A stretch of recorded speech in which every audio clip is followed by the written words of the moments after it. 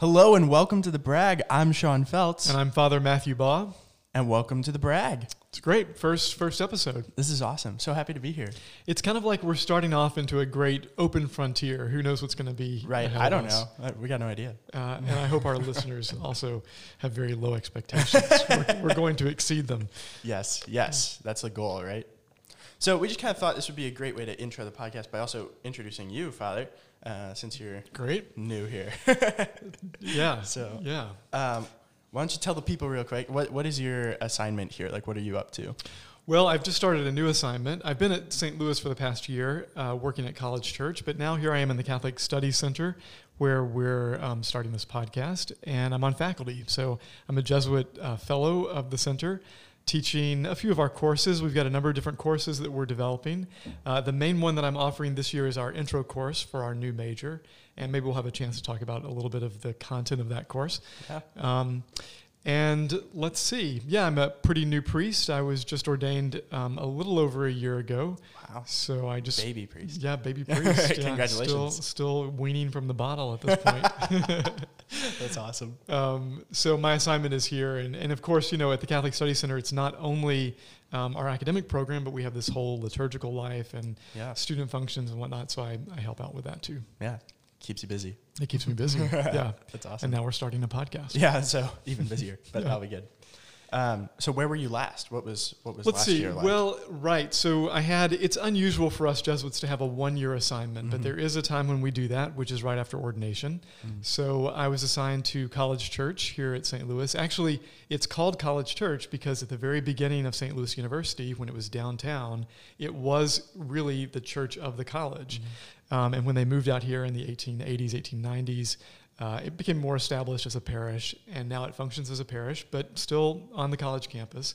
And so I was there as the associate pastor, and it was a great year. It was a year of a lot of great graces for me personally. There are all these, you know, when it's your first year as a priest, there are all these firsts. First baptism, first marriage, first... first time saying Mass and hearing confessions and whatnot. That's awesome. And then a year later, it's like the 1,000th time you've heard this. And it's no less new, but it's an amazing year. It's a good year. It's sort of trial by fire, as it were. You know, just drop you in and let you go. That's awesome. Yeah, that's so great. All right, so I thought this might be kind of fun real quick to go down the line, do some favorites, just get to know who is Father Baugh. And just to be clear to our listeners, I've seen none of these questions. Right, yeah, that's right. He's seen none of these questions. These are totally my creation here, so let's see. Let's just real quick through the lightning round here. Okay. Favorite food? God, really? No, see, you picked the hardest one first. I know. Because we cook in my community, so I like to cook a lot of exotic things. Favorite food, this is going to sound weird, bok choy. Really? Bok choy, yeah. And they actually make fun of me in my community for this because, first of all, most of the guys in my community had never heard of bok choy before. Well, I should give it just a little background. I don't know if I know what that is. So I could say anything, basically. It's chocolate. No. Bok choy is a Chinese vegetable. Oh, okay. Which I got obsessed with. So before I entered the society, my whole horizon was China, and I was studying Chinese language. I lived in Hong Kong for a while, lived in Taiwan for a while, and there's this great little Chinese vegetable that you can saute, or you can do anything to it, and it's just delicious. Really? Crunchy. Put a little soy sauce in there. It's great. So bok choy. That's kind of a weird favorite food. There's some other things, but anyway. That's awesome. Our own little arupe here.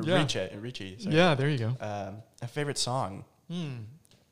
Oh, well, gosh. Okay. Again, so many come to mind.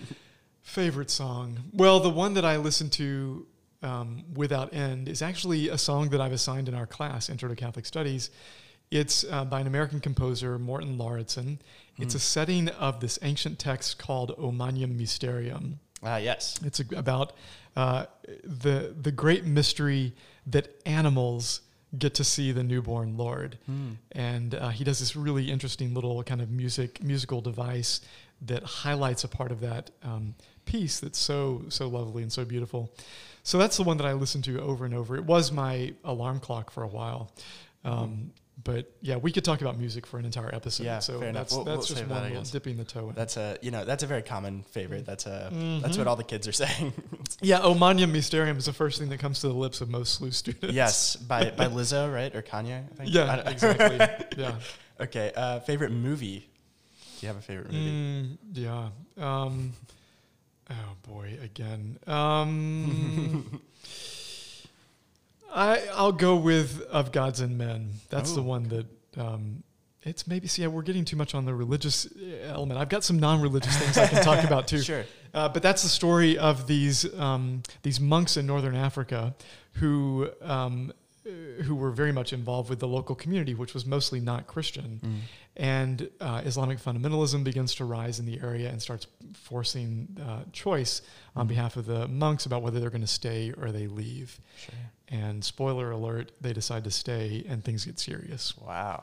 Sounds good. Okay, everybody go check that out. Beautiful movie. Of Gods and Men. Of Gods and Men. Of Gods and Men. It's a French movie. Okay. So you'll have to read subtitles. Perfect. Favorite book?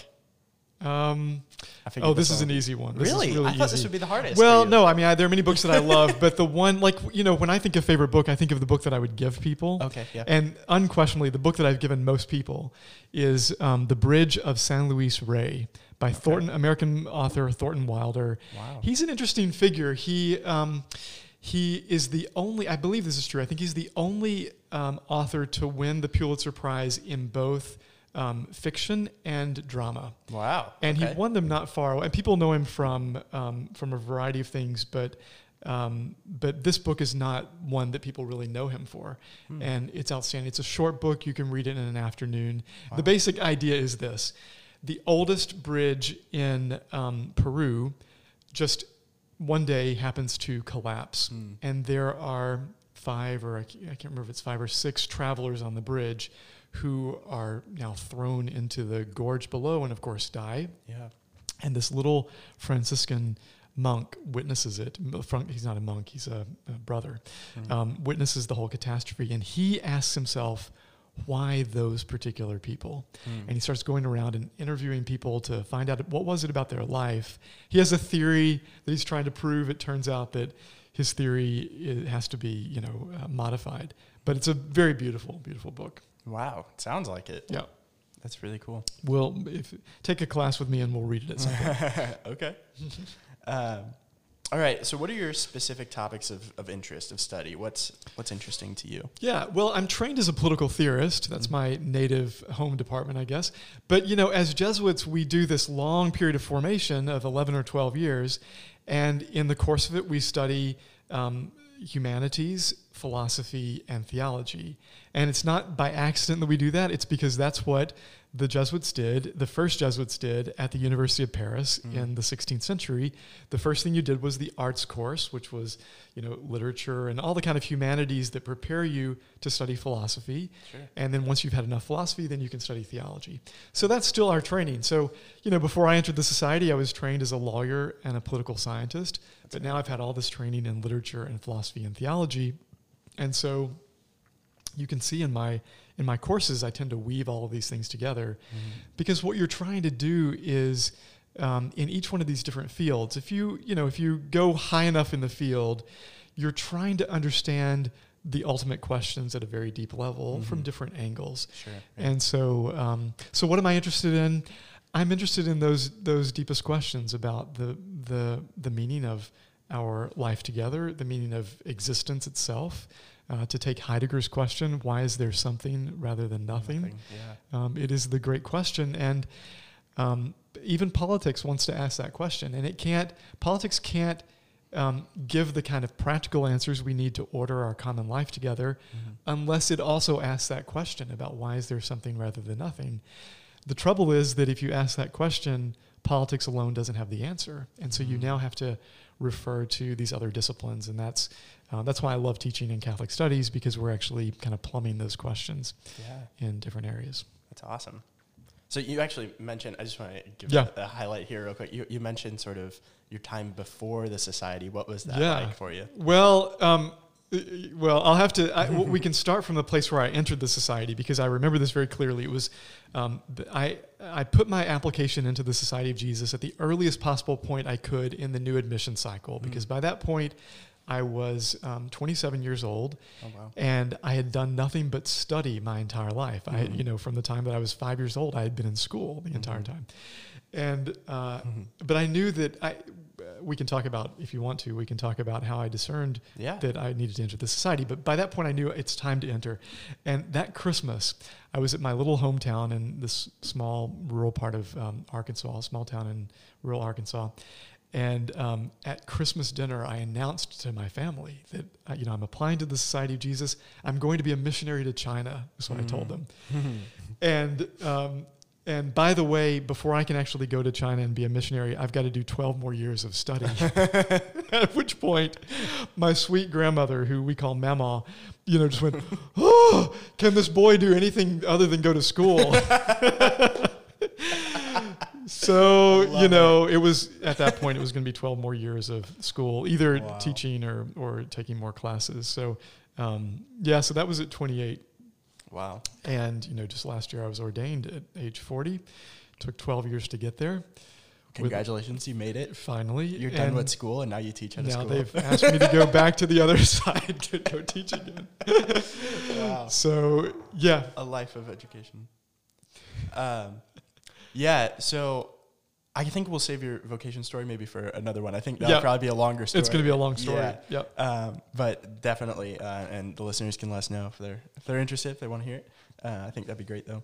And then I guess sort of final question, are you doing any research right now? Yeah, well, I've got a few projects I've been working on. The biggest one is this 20th century Catholic. He's hard to define. Was he a philosopher? Was he a theologian? His name is Romano Guardini, kind of an eminent figure. Catholic intellectual, let's say. Okay. He had, they created a special chair for him at the University of Munich called, the translation would be something like a chair in Catholic worldview, Catholic thought, more or less. Okay. So he really ranged broadly over these different areas that I myself am interested in. Okay. There's a book of his, Der Gegensatz in German, which translates roughly as like polarity, antithesis, polar opposition, something like that. And it's never been translated into English, but it's a key book. It's been translated into French and Italian, which is where I found it originally. It's something that Pope Francis found very interesting, and he was doing his own doctoral work on. Because the idea is the central insight is that rather than approaching the world through theoretical abstractions, actually, in fact, the way that we encounter things in the world is in their concrete existence. And when you're dealing with concrete existence, you can't you can't understand the truth of the thing simply by abstracting out one aspect of it. Sure. You've got to deal with the whole thing, And it's something that's hard for us in our day because we're so prone to one abstraction or the other. I'm interested in this as a political theorist because I think one thing that has happened in our communities is we actually don't encounter each other as people anymore. The way that, now we have technology that allows us to connect in theory, abstractly, with people who share our viewpoints. But in the pandemic, I noticed, my neighbors are out on the street in a way that they weren't before because everyone was out taking walks. Yeah. And that kind of personal encounter, which used to be the kind of stuff and substance of American life, is something that's decreased in recent years. And I think the polarism in the kind of negative sense that we're experiencing is a result of this lack of, one of the problems is this lack of personal encounter. So I think Guardini can help us with that. So I'm working on a translation of that book, and I'm going to try to use some of his insights in helping us to rediscover maybe some ways that we can concretely encounter each other and deal with the difficulties that things are not so simple. Yeah, that's the basic idea. That's awesome. Yeah. So that means you're also a French and German scholar. Well, yeah, French is my first love, and I've been working on German in the past years. I mean, when I was a little bitty kid in rural Arkansas where there was no French whatsoever, my parents, who celebrated, I forget what wedding anniversary it was, they came back, they had been in Paris, and they came back with a book that was called How to Learn French in 10 Minutes a Day. Oh, wow. And when I was a little bitty pipsqueak in that little town in Arkansas, I started studying French and, self-taught. There was no internet in those days. Wow. So I was teaching myself in my Arkansas accent how to speak French. Bore no resemblance to French whatsoever. Love that. Wow. My family moved at one point when I was in middle school to New Jersey, and there actually was a French class, the very first French class that I took. Okay, yeah. And I had this great teacher, but she found my French unrecognizable. Because it's like, okay, you've got all the words there, but that's not French. So yeah, French is an old love of mine. But oh, that's funny. Yeah. Wow. Okay, yeah. Well, thank you for coming on the show, Father. Great pleasure. Next time I'll interview you. How about that? Gosh. Okay. Maybe. Yeah. Great pleasure being with you. And do let us know if you've got some ideas for what you'd like to hear from our podcast. Definitely. Feel free to submit them to us. Alrighty. Well, that's going to be it for us today. Thank you for joining us, and we'll see you next time. See you next time.